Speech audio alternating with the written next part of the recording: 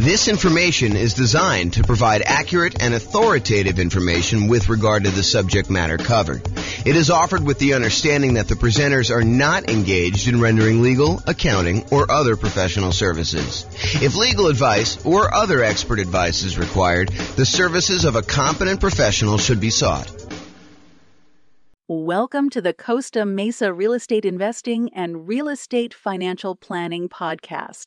Learn all about investing in real estate in Costa Mesa, California, with a combination of real estate financial planning and modeling with numbers specific to Costa Mesa, plus syndicated, more generalized recordings of live and pre-recorded real estate investing classes, not all of them specific to Costa Mesa.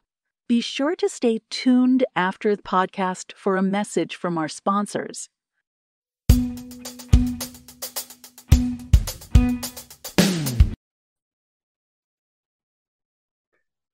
Welcome, everyone, to the Investor's Source, your source of all wealth and wisdom.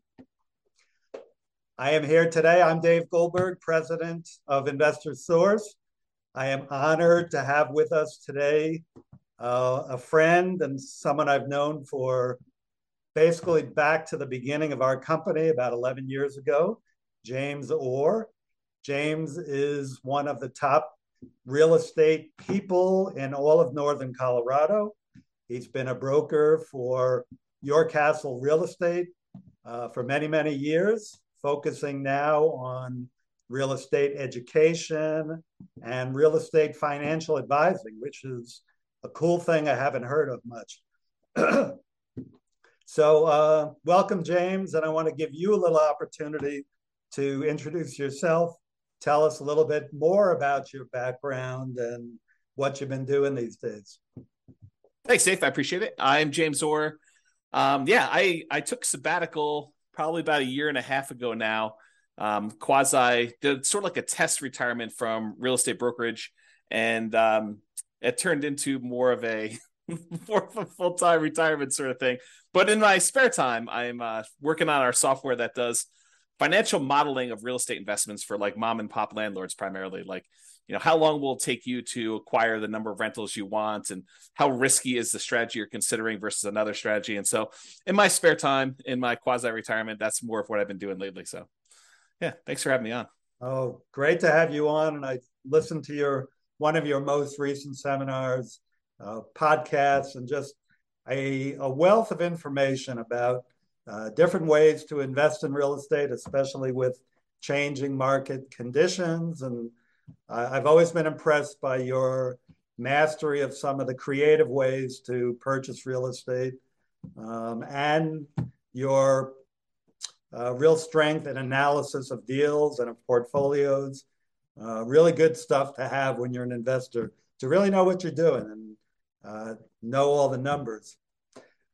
So James, again, welcome. I think what's on the mind of most investors these days is the tumultuous market conditions that we're experiencing now and the changes, particularly in interest rates. We got inflation, we got a stock market that is plunging, if you will, just never know what it's going to do. And investors are really not used to that for the past 14 years or so. We've had kind of tailwinds behind us. Conditions have been great. That's made our lending much easier, but now things have changed. So just want to see from your perspective as just someone in the know about how some of these things affect market conditions, what do you think is this going to mean for the real estate market? What's it meaning right now? And what do you see coming at us in the next year or two? Wow, where do I begin with that? How can I even start to do that? So the first thing I'll start with, I was thinking about this a little bit when you asked me to kind of be on and do the call. And so I went back and I did some research, and it turns out it was a good idea to do this research. So I went back and I looked through the 30-year mortgage interest rates going all the way back to 1970. And I wanted to find out, how crazy is it that we're seeing, at the time of this recording, probably around 7% interest rates, give or take a little bit if you're doing owner, occupied, or investor. And I wanted to know, is this like really extreme, or is this like a still relatively low sort of interest rate? And so I went back and I looked, and what I did is I did a percentage of the time every month that was above this 7% threshold. And Dave, I just guess how much percentage wise over the last 50 years, I think it's 52 years or so now, how many over the last 52 years, what percentage of the time were we above 7% as an interest rate? Do you have a guess? I've kind of listened to what you've been speaking about and doing some of my own research. I'm gonna guess 73% of the time, James. No, it's not quite that high. It's 58% of the time. Wow. Which is still, I think, a lot higher than most folks would imagine. They think, oh my gosh, we've been seeing 2%, 3%, 4%, 5% for the last, as you said, 14 years or so. I don't know if it's been quite that long. I think when I looked at my numbers, I guess it is 14 years. 2004, I think, is the last time approximately when we were at 7%. Of course, I'm doing this without charts in front of me. I should have had those up. But if you think about that, the last time we were at 7% was like 2004 or so. So these interest rates have been really, really low. It's been abnormally low. And so we've been having this, I don't know, almost like opposite of a perfect storm, a perfectly beautiful day, where property prices have been going up, rents have been going up, interest rates have been going down. So even though property prices were going up, interest rates were going down, which meant for a while, properties were still on sale, even though the prices were higher than they were before. If you kind of think about what your monthly payment would be when you're buying the property, it's actually less than if you had bought the property the year before, right, which is crazy to think about.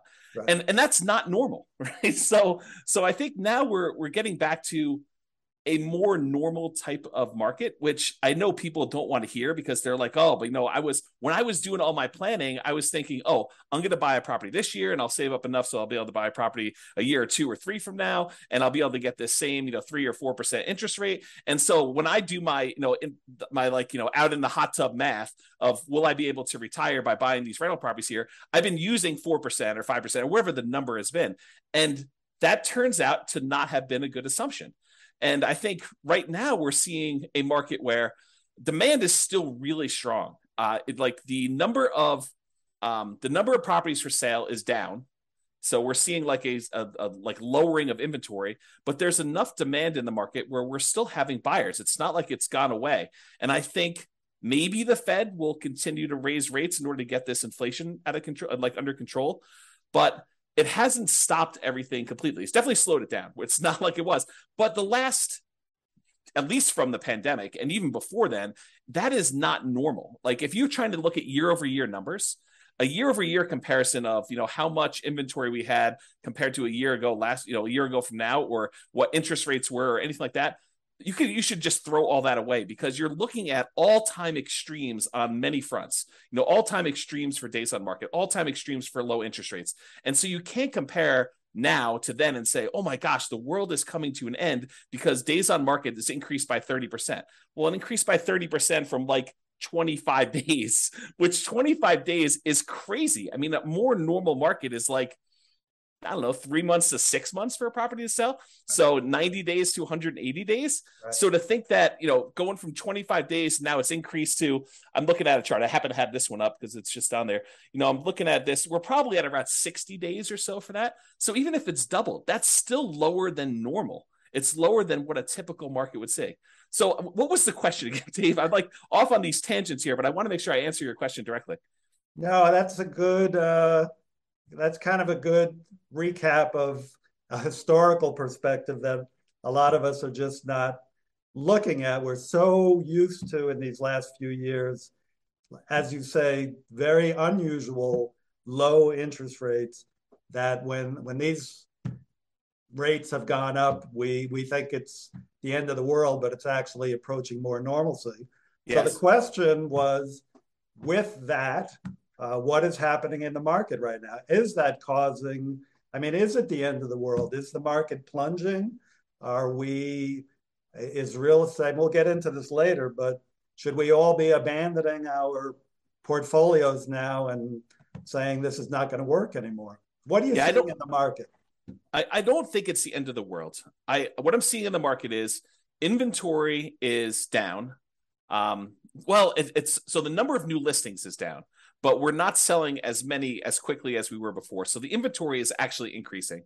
And by the way, I think this is localized. So I'm talking primarily about Northern Colorado, although I think it does apply to a lot of other markets as well. But we're seeing overall fewer sellers wanting to sell. And I think that trend is going to continue. And here's why I think that trend is going to continue. If you think about all the sellers that bought properties and they locked in these ridiculously low, in retrospect, interest rates, I think the last interest rate I got was like 2.25 on a 30-year loan, which is insanely low. Now, the chance of me going out there and selling that property and losing my 2.25% interest rate is almost zero. It would take some type of extreme motivation for me to want to get rid of that interest rate, because it's almost like free money, right? If inflation is normally, I don't know, 2 to 3%, and your interest rate is 2.25, your actual interest rate is lower than what inflation is. So that's just crazy to think about. So you have all these folks that got 2, 3, 4% interest rates, and now interest rates are at 7. So there's a significant financial penalty, a disincentive for them to go out and sell their property, go buy one that's presumably more expensive at a higher interest rate, and take a double hit on that. So I think that's one of the reasons why we're seeing fewer sellers sell their properties on the market. We're seeing just a lack of new listings coming on. So I think that's one of the reasons why we're going to see that. And that I think will continue for a little while. And no one knows.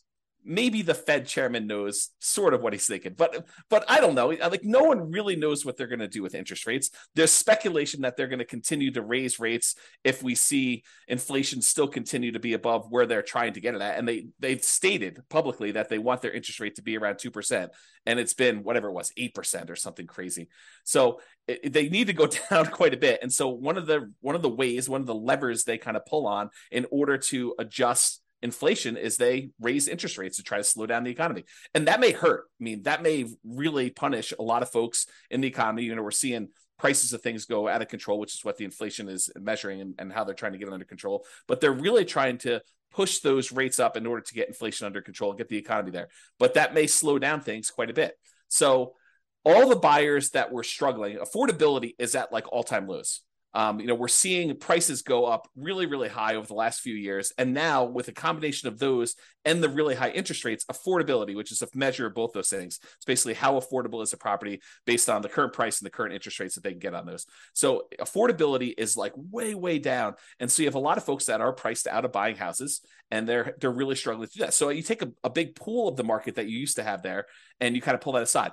Now, one of the things that is helping us is, unlike the 2007, 2008 sort of period where it was really, really easy, the availability of financing was at like all-time highs. We were trying to like encourage the economy by allowing almost anybody who wanted to get a mortgage to get a mortgage. So that was way up.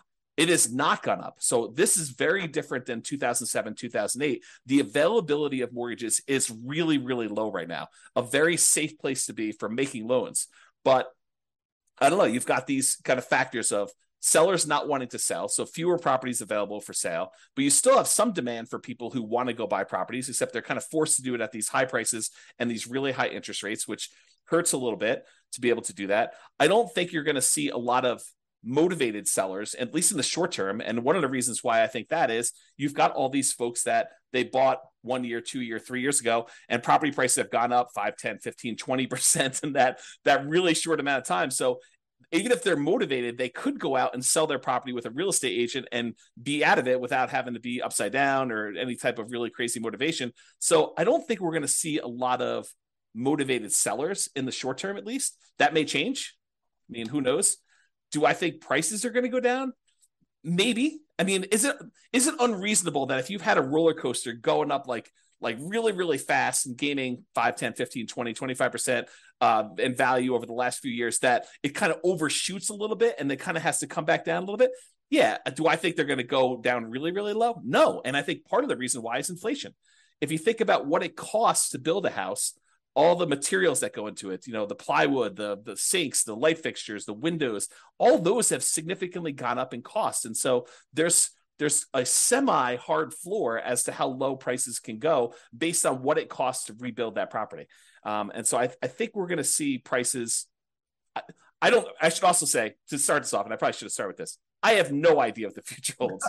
I am horrible at predictions. Yeah. I don't know. I don't have a crystal ball. I can't tell you what's going to happen. And I think the real answer to this is you should be thinking more than short term. I think if you give a long enough time horizon, I think everything looks like it's smoothed out, right? Like you see a little up and down in the marketplace. I think overall, over a very long period of time, real estate tends to keep pace with inflation. And so if you think about that, slow and steady over a very long period of time, real estate tends to go up in value. And so if you think about it in terms of a much longer perspective, I think that's reasonable expectation. Now, do you ask me what's going to happen in a year or two? I don't know, Dave. I really don't. I can't predict what's going to happen. If the Fed keeps seeing inflation being really high, I think they're going to keep raising rates. And if you're wondering how high it can go, it's been to 18. That was in the 80s, 40 years ago. Right. Doesn't seem unrealistic. Right. If they really need to get things under control for it to keep going up until we scream, okay, uncle, we're gonna stop inflating prices and have it be a little bit more normal. So yeah, very good. Yep, great points there. I think it's pretty well known that if the Fed keeps raising rates and keeps raising them, that is absolutely going to create a dip in prices because the affordability, as you talked about, just gets the affordability is so hard or so low that people just can't buy. And the only way they're going to buy is to buy at a lower price. Well, so I do want to comment on this. If you study history, you will learn what they did back in the 80s when we saw these 18% interest rates. Do you remember what they were doing back then, Dave?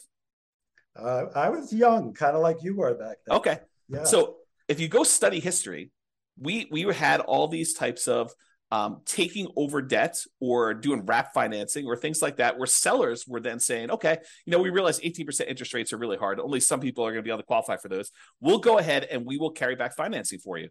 And if you've got a seller who has a 3%, 4% loan, and they have a bunch of equity, maybe they're willing to do wrap financing where they say, okay, we'll accept payments of whatever it is, $1,800 a month on this particular house, and we'll carry that for 2 or 3 or 4 or 5 years or whatever the period of time is, and I'll make payments on my underlying 3% financing rate, and we'll just keep that there until you go buy a property. And so I think there are solutions to that which may, help slow down stuff. This is like the tools that come out in your toolbox. When the market got really, really hot and we saw these multiple offers, real estate agents switched to having certain types of tools we use in these extremely hot multiple offer type markets. And those are going away. I mean, they're not completely gone. We still see occasionally multiple offers, but they're not as prevalent as they were a year ago or 2 years ago. But now maybe we're switching over to this wrap financing, loan assumption. You find an FHA loan if you're an owner occupant, you want to buy a property, move in there, live there for a year, and then convert it to a rental. Strategy like that where you kind of go do that. I mean, you can go take over existing FHA financing at the old 3.5%, 4% loans. And so I think there's enough of those out there that's an opportunity for some investors, depending on what stage of their career they're in. Yeah, I'm glad you brought that up because I know that's one of your specialties. As I mentioned, the creative financing. I think in the last number of years, the market has been so hot that sellers have had the hammer, and buyers with some of the creative ideas you're talking about, assuming mortgages, wrap financing, lease options. I don't know if you mentioned that yet, but I know you would. They just haven't been as much in demand because, again, sellers have had the hammer, and those are really more buyer tools. But now with rising interest rates and the other market forces, we're coming to more of a balanced market between buyers and sellers, where some of these tools used by buyers can come into play. So it's great to hear about those. That kind of leads to the question of, so let's make the assumption rates are going to continue to rise. Yeah. Does that mean do you think the real estate market is going to die then, or is there still opportunity for investors out there, starting with some of those tools that you mentioned, and maybe you can get a little deeper into some of those too? Yeah, I do think there's less opportunity. I don't think the real estate market is dead. Historically, before the last really hot market, whatever that's been, depending on how you measure it. But historically, real estate investors have added liquidity to the marketplace. So if you think about a seller that has had a hard time selling, it's typically the real estate investor that comes in, solves whatever problem that particular seller is facing, whether it's the property needs repairs before they can actually sell it retail and get a loan from a traditional retail buyer, or they need to sell very, very quickly, and so there's not enough time for them to do it. But like all the problems the seller has typically had, historically, what a real estate investor has done is they've come in and they've added liquidity to the marketplace and solutions to those particular problems. So we've had a period of time where almost any property that a seller wanted to sell, whether it needed work or they needed to sell quickly, they could put it on the market and have 10 offers within, 30 days, and so there's been less of a need for a real estate investor to come in when sellers had other solutions. And I think we're heading back to a period where some sellers, not all, but a increasing percentage of sellers, and it's a relatively small percentage, but an increasing small percentage of sellers are going to need those solutions again. And now the other thing that's kind of interesting is we as individual mom and pop, real estate investors are not the only people in this space anymore. There are large companies that are doing these iBuyer programs where they'll come in and they're advertising very heavily, and they'll come in and they'll buy a property and they'll immediately put it on the market and resell it or something like that. But I do think that there is room for mom and pops to come in and offer niche solutions, especially in markets where these iBuyer type companies are not in. So I think, yes, in the more traditional sense, all these creative solutions and trying to buy properties at a deep discount where they need to come in and do work and they have enough room in there to hold the property for 3 or 6 months or whatever it is in order to get the property sold, and opportunities to use money like yours in order to be able to go buy and fix and flip properties. I think those solutions are still available, and all the creative ones are available as well. And then I think the like meat of the market, because I think just looking at the numbers, there are more mom and pop landlords, people that are buying properties for long-term rental, than there are people doing fix and flips. I think the numbers are skewed more toward buy and hold. And you could correct me if I'm wrong on that, but that's my gut feeling in the marketplace. Is just number of transactions that happen based on one or another. So the question that becomes, are mom and pop landlords, people that are buying properties to rent out, are they have an opportunity in our upcoming market if interest rates stay where they are? And I think yes, but there's a whole bunch of caveats to that. Number one is you have to look at the investment more than just cash flow. There's a school of thought. There's a large group of people out there that believe that cash flow is everything, and that you don't buy a property unless it has cash flow. And that's the only reason you buy a rental property. And you can make almost any property cash flow if you put enough down. So like if you came in here and you put 20% down in our marketplace and you tried to buy a rental property with our current prices and our current interest rates and our current rents, most of those properties with 20% down are going to be negative cash flow. They're going to be negative cash flow even if you take into account the tax benefits of depreciation. So when you look at those two, they're going to be negative. But if you increase the amount you have down, if you go from 20% to 25% to 30%, 35%, eventually, even if you get to full 100% down, you buy the property all cash, you then get cap rate. Cap rate is the net operating income divided by the purchase price, which is the amount of cash on cash return you're getting on a property that's free and clear.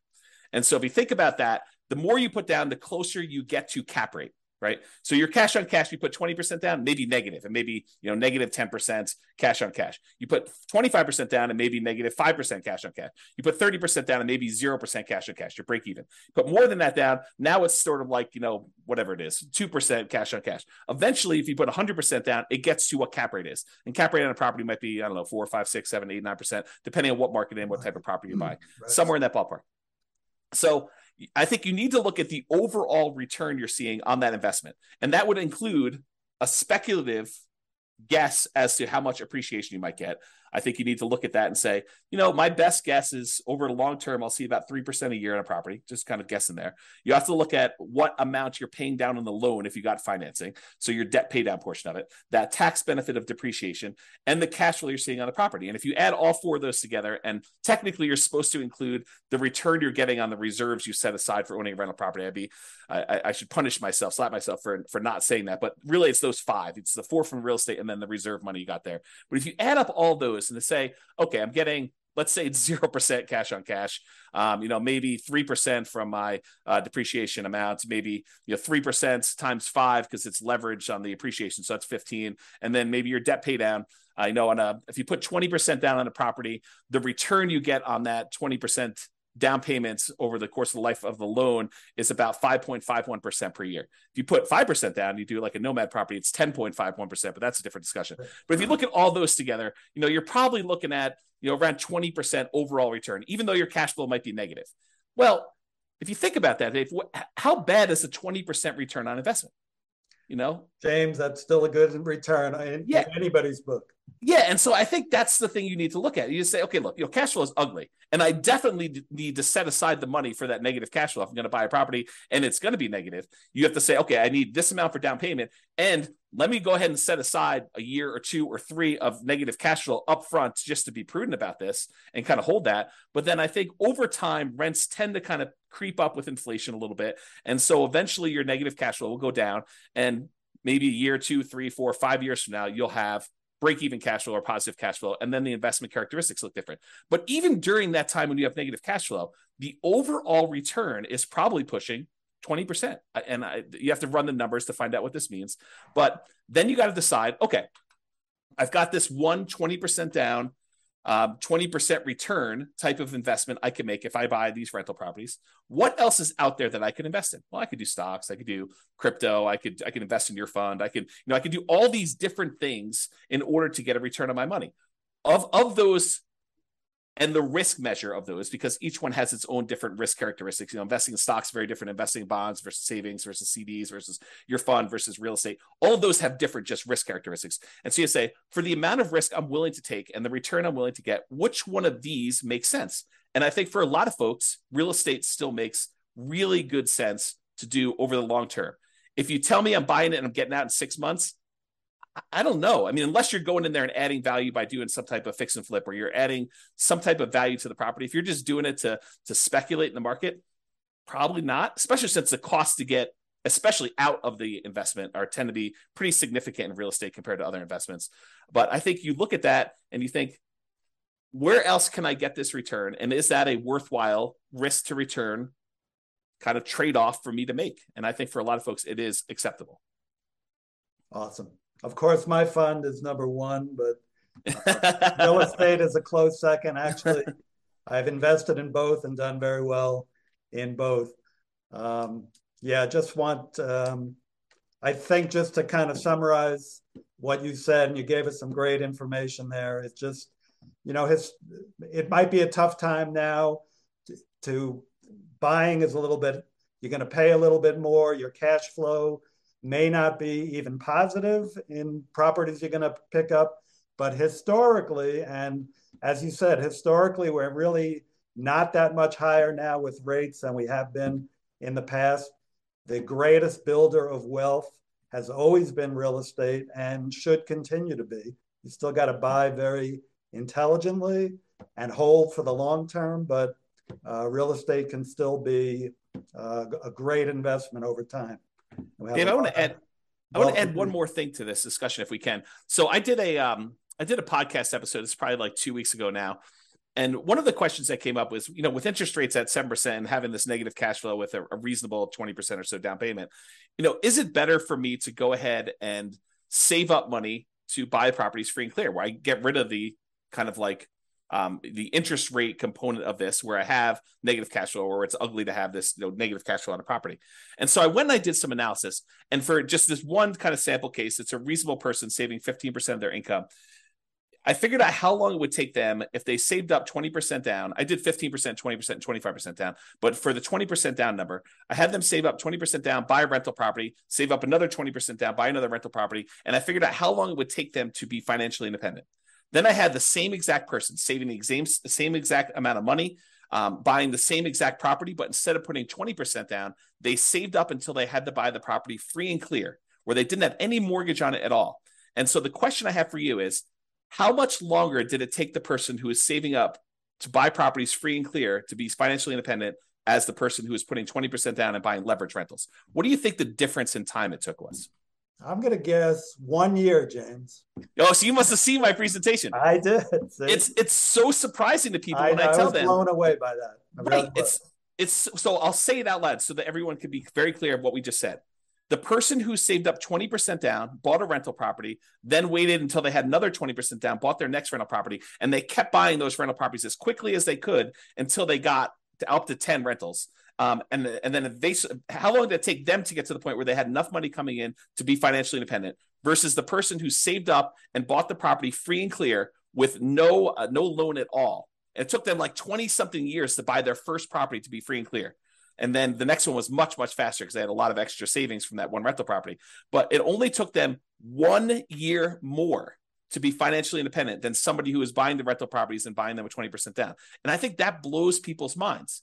So if somebody is out there thinking, it's really hard for me to pull the trigger in this market, just save money. Invest in something else, invest in your fund or invest in stocks or whatever makes sense for you in the meantime, while you're waiting to save up your money. And then when you're ready to buy a rental, whether that's buying a property that's free and clear or buying a property with 50% down where now it does cash flow, or 30% down, or whatever the numbers make sense. But don't stress out. It's not that much longer for you to be financially independent if you take your time and you save up and you buy these properties free and clear. And the risk dynamics of a free and clear portfolio, very different than the risk dynamics of someone putting 5% down or 20% down or 25% down and buying rental properties. So a lot of good points there for people think highly leveraging is the way to go. And I'm not going to poo-poo that because I did that, but I've also done the strategy of buying and paying down properties and having them free and clear. And that for me and other investors I know has worked really well, getting properties paid off. Yeah. So looking to wrap up now, I think, again, what's on the mind of a lot of investors, James, is like, how is what's happening now different than what happened in 2007, 2008? How would you describe what's different? I mean, you started explaining that already, that, conditions are different now, but maybe you can wrap up with that. Do you think we're heading into another 2008 or are things different now that we're not going to see a crash and maybe more of just a leveling out of the market? Yeah, so I can't predict whether or not we're going to see a crash or a leveling out. I really don't know. And I would have thought if you had asked me like right when the pandemic was hitting, what was going to happen in the real estate market, I would not have predicted it's going to go up for this 30% in 3 years or something like that. I would not have thought that at all. And so my prediction skills are very lacking. I will tell you, looking at the numbers, the real estate market is very different than it was in 2007, 2008. So the number one thing I could think of off the top of my head is the availability of credit to people with questionable credit scores is very different. Like we were giving loans to almost anybody who wanted a loan at that point. And we were giving a lot of them, nothing down or, 3%, 5% down loans to people that probably shouldn't have been getting loans at all. And then on the back end of this, we were basically packaging those up, calling them A+ type of loan products and selling them, securitizing them on the market, which was another issue altogether because then we had all those fail and it kind of compounded. Derivatives and things like that. Yeah. And so I think that's very different than we saw before. I don't remember seeing us have this massive of a run up leading into 2007, 2008. And we have here. So a lot of the folks that bought a property, even 2 or 3 years ago, they've got a huge cushion of equity. In fact, if you look at how much equity we have now in our properties as a whole, like this, the whole country, I think we're at all-time highs. I think the amount of equity we have sitting in our properties right now is at all-time highs, which was not how we were in 2007, 2008. And so the question then becomes, well, how does, having our credit criteria, the availability of credit to people be really, really low and have really good underwriting standards for those that are trying to get loans. So that's a much safer position than we were, that many years ago. And the fact that a lot of people that were motivated to sell before that, if they needed to sell, they probably could still sell and actually break even or come out of it with a little bit of profit in it, that they'd still have this or be able to borrow against it if they need to kind of hold on to some stuff. Having that be different, what impact does that have moving forward, even if rates get much higher than they were in this kind of like pre-2007, 2008 period? And I think that that's going to make a big difference. I don't know if it's going to save us from whatever might happen. I mean, because I'm sure we could screw it up if we wanted to, right? There are things the Fed could do.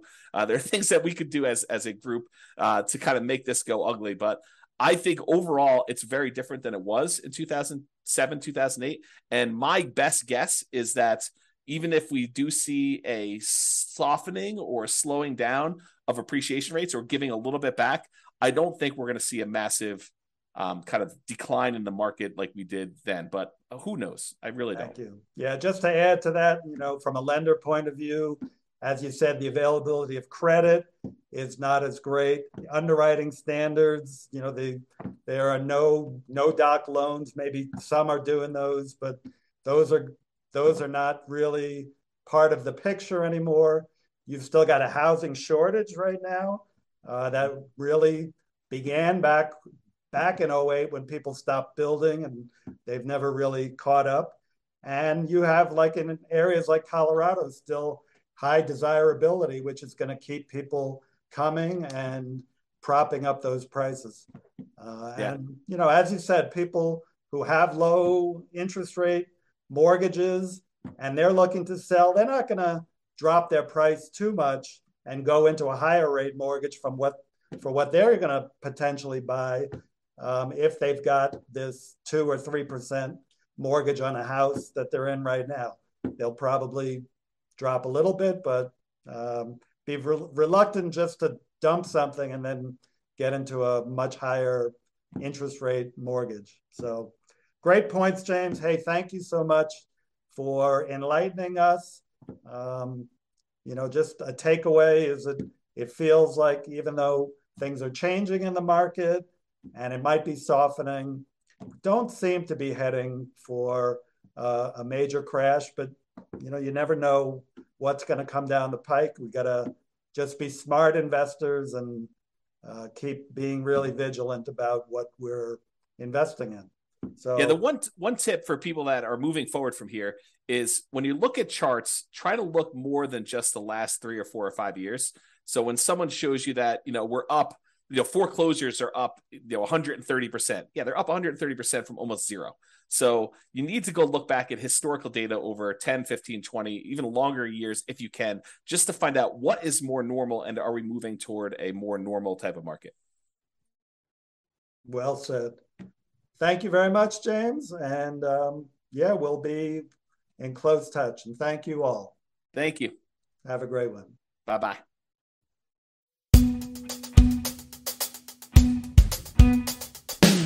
With home prices up, mortgage interest rates up, and rents up, but not quite enough to counteract the higher prices and interest rates, cash flow on rental properties in Costa Mesa is harder than ever.